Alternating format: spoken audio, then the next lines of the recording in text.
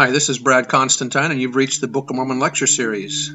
I've been teaching Seminary and Institute for the last 11 years, and this is an attempt to do a deep dive into the Book of Mormon itself. I'm hoping that you'll find this uplifting and edifying. This is not an official recording of the Church of Jesus Christ of Latter-day Saints, but every attempt has been made to be as doctrinally accurate as possible. So if you're ready for a deep dive into the Book of Mormon, here we go. Hi, and welcome to the Book of Mormon podcast. This discussion is going to be on Alma chapter 32. Now, this particular chapter is one of the best chapters in the scriptures about faith in Jesus Christ. I want you all also to be thinking, and you probably remember that this also includes the seed that is mentioned, planting the seed. What is the seed? So be thinking about that. We'll figure out what that is later. And it may not be faith; it might be something else. So anyway, let's get into this. Now remember that Alma's with several other missionaries. They're teaching the Zoramites, and so this is to the people there among the Zoramites. Verse 1. And it came to pass that they did go forth and began to preach the word of God unto the people, entering into their synagogues and into their houses, yea, and even they did preach the word in their streets. And it came to pass that after much labor among them, they began to have success among the poor class of people. For behold, they were cast out of the synagogues because of the coarseness of their apparel. Therefore they were not permitted to enter into their synagogues to worship God, being esteemed as filthiness. Therefore they were poor. Yea, they were esteemed by their brethren as dross. They were kind of the scum thrown out in the smelting process. That's what dross means. Therefore they were poor as to things of the world, and also they were poor in heart. The term poor in heart means to be spiritually humble, to have a broken heart and a contrite spirit. Now as Alma was teaching and speaking unto the people upon the hill Onidah, there came a great multitude unto him, who were those of whom we have been speaking, of whom were poor in heart because of their poverty as to the things of the world. And they came unto Alma, and the one who was the foremost among them, this may have been a leader of a significant family, said unto him, Behold, what shall these my brethren do? For they are despised of all men because of their poverty, yea, and more especially by our priests, for they have cast us out of our synagogues, which we have labored abundantly to build with our own hands, and they have cast us out because of our exceeding poverty, and we have no place to worship our God, and behold, what shall we do? And now when Alma heard this, he turned him about, his face immediately towards him, and he beheld with great joy, for beheld that their afflictions had truly humbled them, and that they were in a preparation to hear the word of the Lord. To hear the word, sorry. Humility means down to earth. Hugh Nibley says, it has been wisely observed that a blessing is anything that brings us nearer to God. Thus our afflictions often become our greatest blessings. It is in our extremities that most often we meet God, not in our comfort.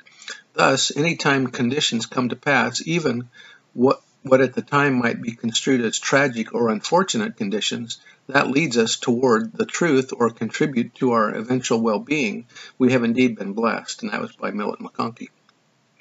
Verse 7, Therefore he did say no more to the other multitude, but he stretched forth his hand and cried unto those whom he beheld, who were truly penitent, and said unto them, I behold that ye are lowly in heart, and if so, blessed are ye. Behold, thy brother hath said, What shall we do? For we are cast out of our synagogues, that we cannot worship our God. Behold, I say unto you, do ye suppose that ye cannot worship God, save it be in your synagogues only? Elder McConkie said, Deity is worshipped in prayer, song, sermon, and testimony. By the making of covenants, offering of sacrifices, performance of ordinances, and the participation in religious rituals and ceremonies, he is worshipped by man's act of believing divine truths. By his being converted to them in their fullness, he may be worshipped in thought, word, and deed, but the most perfect of all worship comes from those who first believe the gospel, who then participate in its outward forms, and who finally keep the standards of personal righteousness that appertain to it. And Millet McConkie also said, we also worship Christ the Lord through emulation, through imitation, through seeking to be like him, through serving others and growing in spiritual graces until that perfect day when we are endowed by him with the fullness of the glory of the Father. Verse 11, And moreover I would ask, do ye suppose that ye must not worship God only once in a week? We need to have our personal religious observance every day. I say unto you, it is well that ye are cast out of your synagogues, that ye may be humble, and that ye may learn wisdom. For it is necessary that you should learn wisdom, for it is because that ye are cast out, that ye are despised of your brethren because of your exceeding poverty. Hugh Nibley said they couldn't go in because they didn't observe the dress standards. The dress standards were very strict. Continuing verse 12, that ye are brought to a lowliness of heart, for ye are necessarily brought to be humble. God will have a humble people. We can either be humble by choice or have it forced upon us. President Benson once said that. Verse 13, and now because ye are compelled to be humble, blessed are ye, for a man sometimes, if he is compelled to be humble, seeketh repentance. And now surely whosoever repenteth shall find mercy, and he that findeth mercy, and endureth to the end, the same shall be saved. And now, as I said unto you, that because ye were compelled to be humble, ye were blessed. Do ye not suppose that they are more blessed who truly humble themselves because of the word? Yea, he that truly humbleth himself, and repenteth of his sins, and endureth to the end, the same shall be blessed, yea, much more blessed than they who are compelled to be humble because of their exceeding poverty. Therefore, blessed are they who humble themselves without being compelled to be humble, or rather, in other words, blessed is he that believeth in the word of God, and is baptized without stubbornness of heart. There are no blessings to be had in resisting the impressions of the Spirit. Surveys among converts to the church indicate that the great majority of them knew the message of the restoration to be true upon first hearing it. It is also generally true that those who respond most readily to the message of the missionaries continue after baptism to grow in the things of the Spirit more rapidly and sink their spiritual roots deeper than those who confused intellect and independence of thought with stubbornness of heart. Continuing verse 16, yea, without being brought to know the word, or even compelled to know, before they will believe. Yea, there are many who do say, if thou wilt show unto us a sign from heaven, then we shall know of a surety, then we shall believe. So it sounds like Alma is using his recent conversation with Korihor here to use that with these people from the Zoramites. In the great revelation on signs, the Lord says, he that seeketh signs shall see signs, but not unto salvation. President Kimball explained, certainly we should not be interested in signs. Signs are available, and anyone, I believe, can have signs who wants them. I believe if one wants revelations enough to crave them beyond the rightness of it, that eventually he will get his revelations, but they may not come from God. I am sure that there can be many spectacular things performed because the devil is very responsive.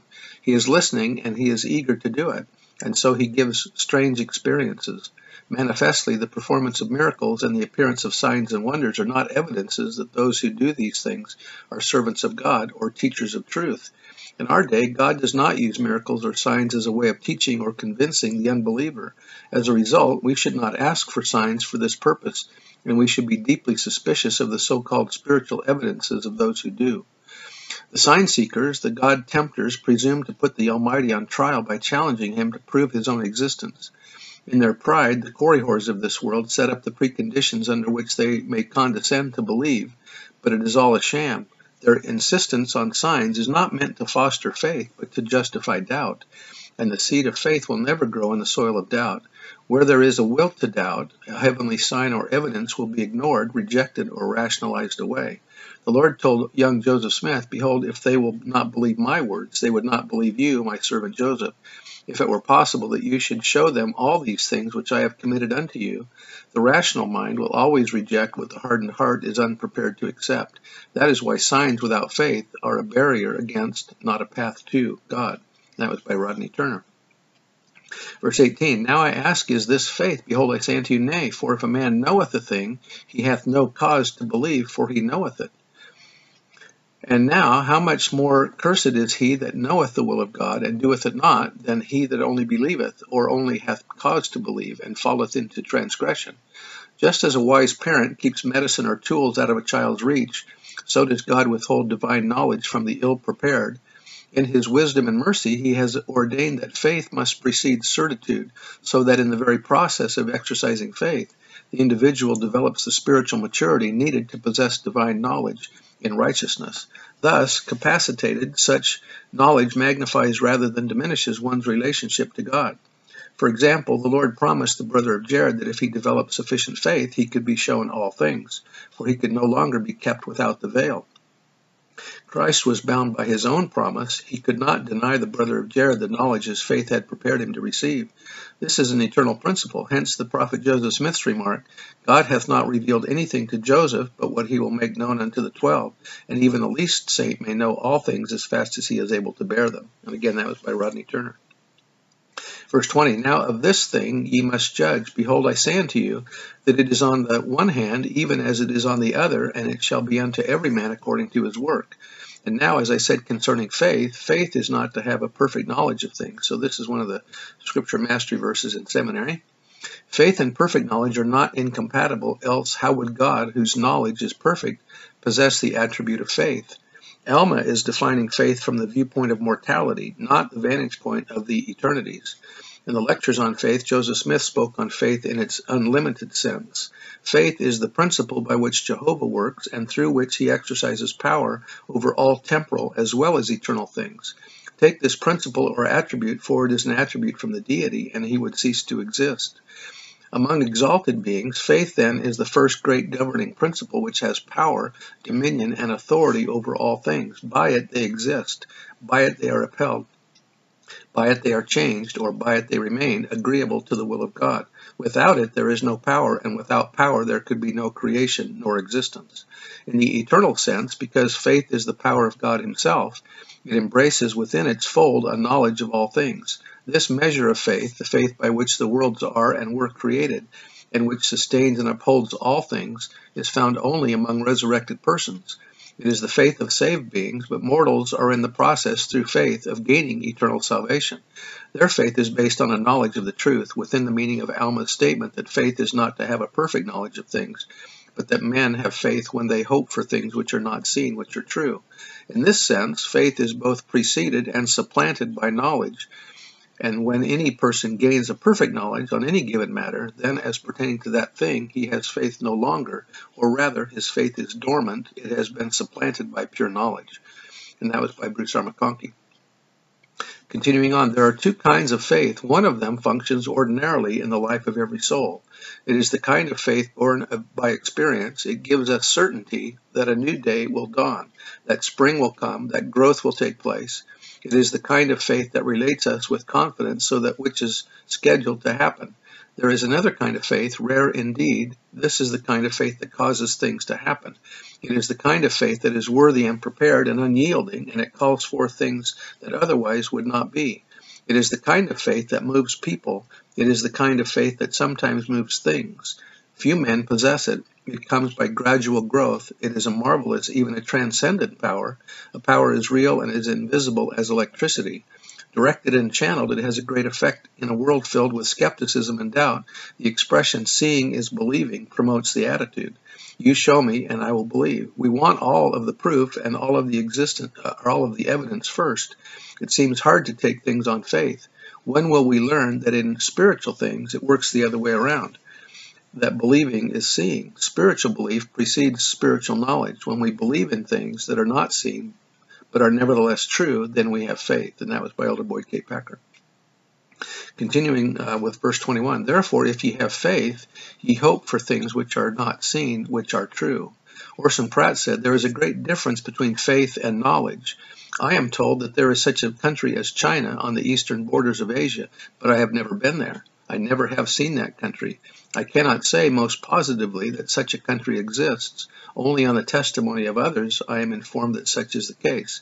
I believe that testimony, but it is not a perfect knowledge to my own mind, obtained by my own experience. And so in regard to 10,000 other facts or events, we are in many, indeed in almost all instances, required to believe without a knowledge.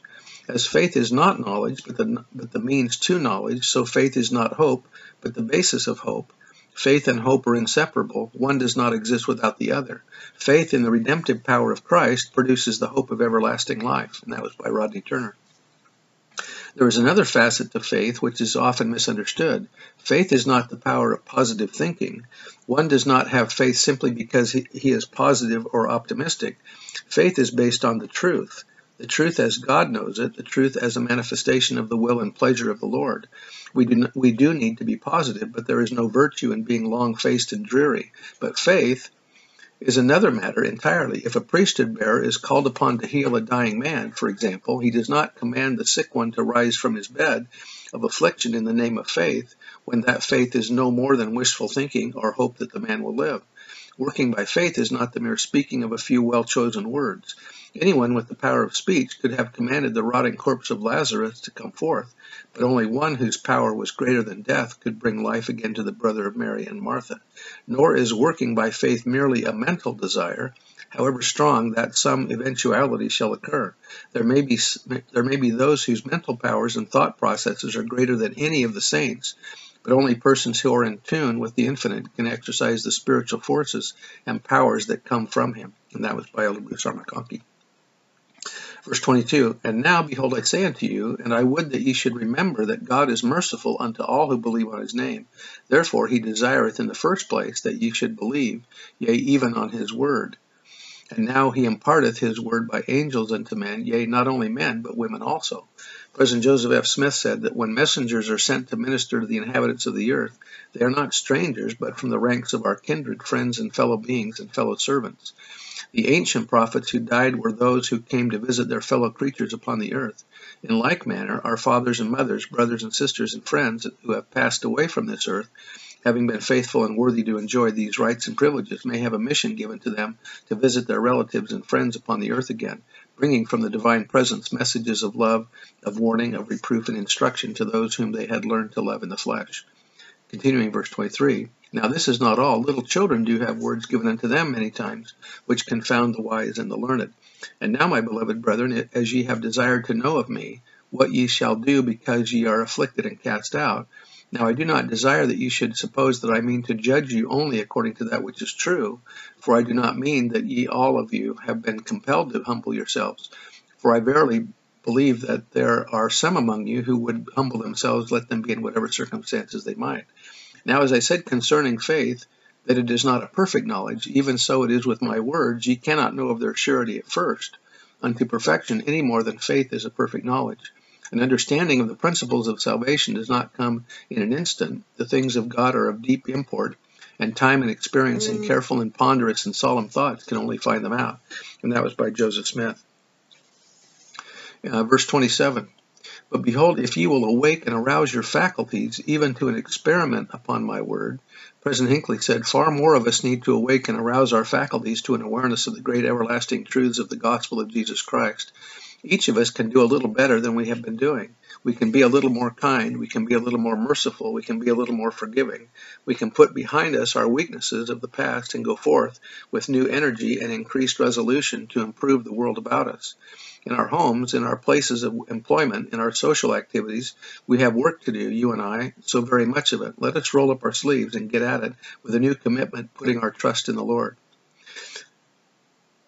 Continuing verse 27, And exercise a particle of faith, yea, even if ye can no more than desire to believe, let this desire work in you, even until ye believe in a manner that ye can give place for a portion of my words.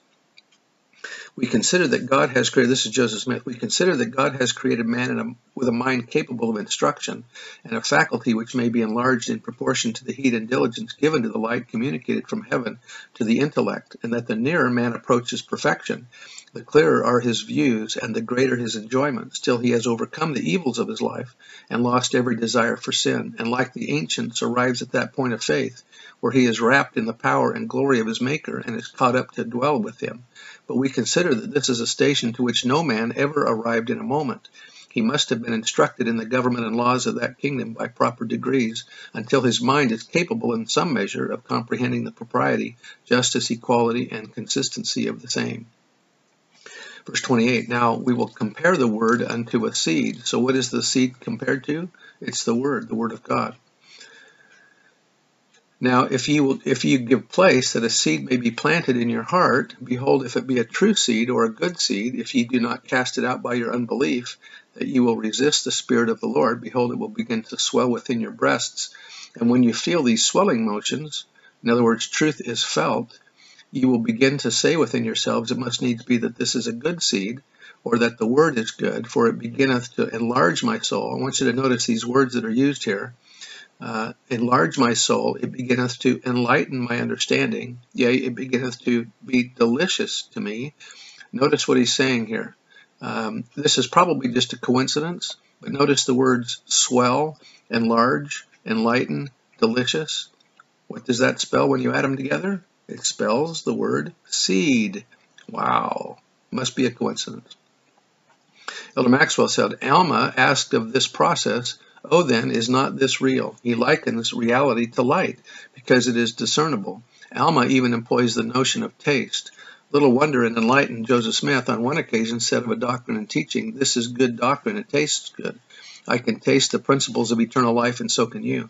You say honey is sweet, and so do I. I can also taste the spirit of eternal life. I know it is good. And when I tell you of these things which were given to me by inspiration of the Holy Ghost, you are bound to receive them as sweet and rejoice more and more." Alma and Joseph preached the same thing as a result of their trying successfully the experiment of the gospel's goodness. Verse 29, "Now behold, would not this increase your faith? I say unto you, yea, nevertheless it hath not grown up to a perfect knowledge."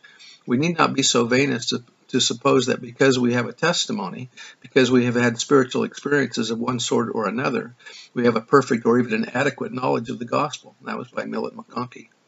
So don't think that because we've had a few experiences that we have perfect knowledge. Verse 30, "But behold, as the seed swelleth and sprouteth and beginneth to grow, then you must needs say that the seed is good. For behold, it swelleth and sprouteth and beginneth to grow. And now behold, will this strengthen your faith? Yea, it will strengthen your faith. For you will say, I know that this is a good seed, for behold, it sprouteth and beginneth to grow." Those who accept the challenge to experiment upon the proposition that Jesus is the Christ do more than read and pray about him. They seek to do those things he has commanded us to do. They will do his will. Then they can come to know. Further, those who do the works of Christ began to receive the fruits of Christ and acquire the nature of Christ, since every good seed brings forth fruit after its own likeness. And that was by Millet McConkie again. Verse 31, "And now behold, are ye sure that this is a good seed? I say unto you, yea, for every seed bringeth forth unto its own likeness. Therefore, if a good seed groweth, it is good. But if it groweth not, behold, it is not good, therefore it is cast away. And now behold, because ye have tried the experiment, and planted the seed, and it swelleth and sprouteth and beginneth to grow, ye must needs know that the seed is good. And now behold, is your knowledge perfect? Yea, your knowledge is perfect in that thing, and your faith is dormant, and this because you know. For ye know that the word hath swelled your souls, and ye also know that it hath sprouted up, that your understanding doth begin to be enlightened, and your mind doth begin to expand." Rodney Turner said, "While each successfully accomplished phase of the experiment is replaced with certitude or perfect knowledge of that phase, faith is still needed in carrying out each subsequent phase of the experiment. So initial faith produces initial knowledge, which in turn produces more faith, which then leads to even more knowledge, and so on until one's knowledge is perfect or complete pertaining to the entire experiment." Verse 35, "Oh then, is not this real? I say unto you, yea, because it is light. And whatsoever is light is good, because it is discernible. Therefore ye must know that it is good. And now behold, after ye have tasted this light, is your knowledge perfect? I say unto you, behold, I say unto you, nay, neither must ye lay aside your faith, for ye have only exercised your faith to plant the seed, that ye might try the experiment to know if the seed was good. And behold, as the tree beginneth to grow, ye will say, Let us nourish it with great care, that it may get root, that it may grow up, and bring forth fruit unto us. And now behold, if ye nourish it with much care, it will get root, and grow up, and bring forth fruit. But if ye neglect the tree, and take no thought for its nourishment, behold, it will not get any root. And when the heat of the sun cometh, and scorcheth it, because it hath no root, it withers away, and ye pluck it up, and cast it out. Now this is not because the seed was not good, but neither is it because the fruit thereof would not be desirable, but it is because your ground is barren, and ye will not nourish the tree. Therefore ye cannot have the fruit thereof. And thus, if ye will not nourish the word, looking forward with an eye of faith to the fruit thereof, ye can never pluck of the fruit of the tree of life. Elder Holland said, in this brilliant discourse, Alma moves the reader from a general commentary on faith in the seed-like Word of God to a focused discourse on faith in Christ as the Word of God, grown to a fruit-bearing tree, a tree whose fruit is exactly that of Lehi's earlier perception of Christ's love, which is most precious, which is sweet above all that is sweet, and which is white above all that is white, yea, and pure above all that is pure. And ye shall feast upon the gospel of Christ, even until ye are filled, that ye hunger not, neither shall ye thirst. Christ is the bread of life, the living water, the true vine. Christ is the seed, the tree, and the fruit of eternal life. But the profound and central tree of life imagery in this discourse is lost, or at least greatly diminished, if the reader does not follow it on into the next 2 chapters of the Book of Mormon. In Alma 33, Alma quoted Zenos' allegory of the olive tree and Zenock on the role of Christ in rewarding faith, then focused on the fully developed image of Christ as the tree of life. So we'll get into those other chapters in a little bit. Verse 41. But if you will nourish the word, yea, nourish the tree as it beginneth to grow, by your faith with great diligence and with patience, looking forward to the fruit thereof, if ye shall it shall take root, and behold, it shall be a tree springing up unto everlasting life. And because of your diligence and your faith and your patience with the word in nourishing it, that it may take root in you, behold, by and by ye shall pluck the fruit thereof, which is most precious, which is sweet above all that is sweet, and which is white above all that is white, yea, and pure above all that is pure. And ye shall feast upon this fruit, even until ye are filled, that ye hunger not, neither shall ye thirst. This sounds a lot like the same fruit found in 1 Nephi and Lehi's dream of the iron rod and the tree of life. Then, my brethren, ye shall reap the rewards of your faith and your diligence and patience and long-suffering, waiting for the tree to bring forth fruit unto you. So this is just a wonderful discussion about faith, that it's the essence of the gospel, faith in Jesus Christ. It's an understanding, and that we can obtain knowledge of those things that we have faith in, and so that our faith can be dormant, but that faith is an eternal principle that God exercises and Jesus Christ exercises in their creative processes. I bear testimony that these things are true, and do so in the name of Jesus Christ. Amen. See you next time. Bye.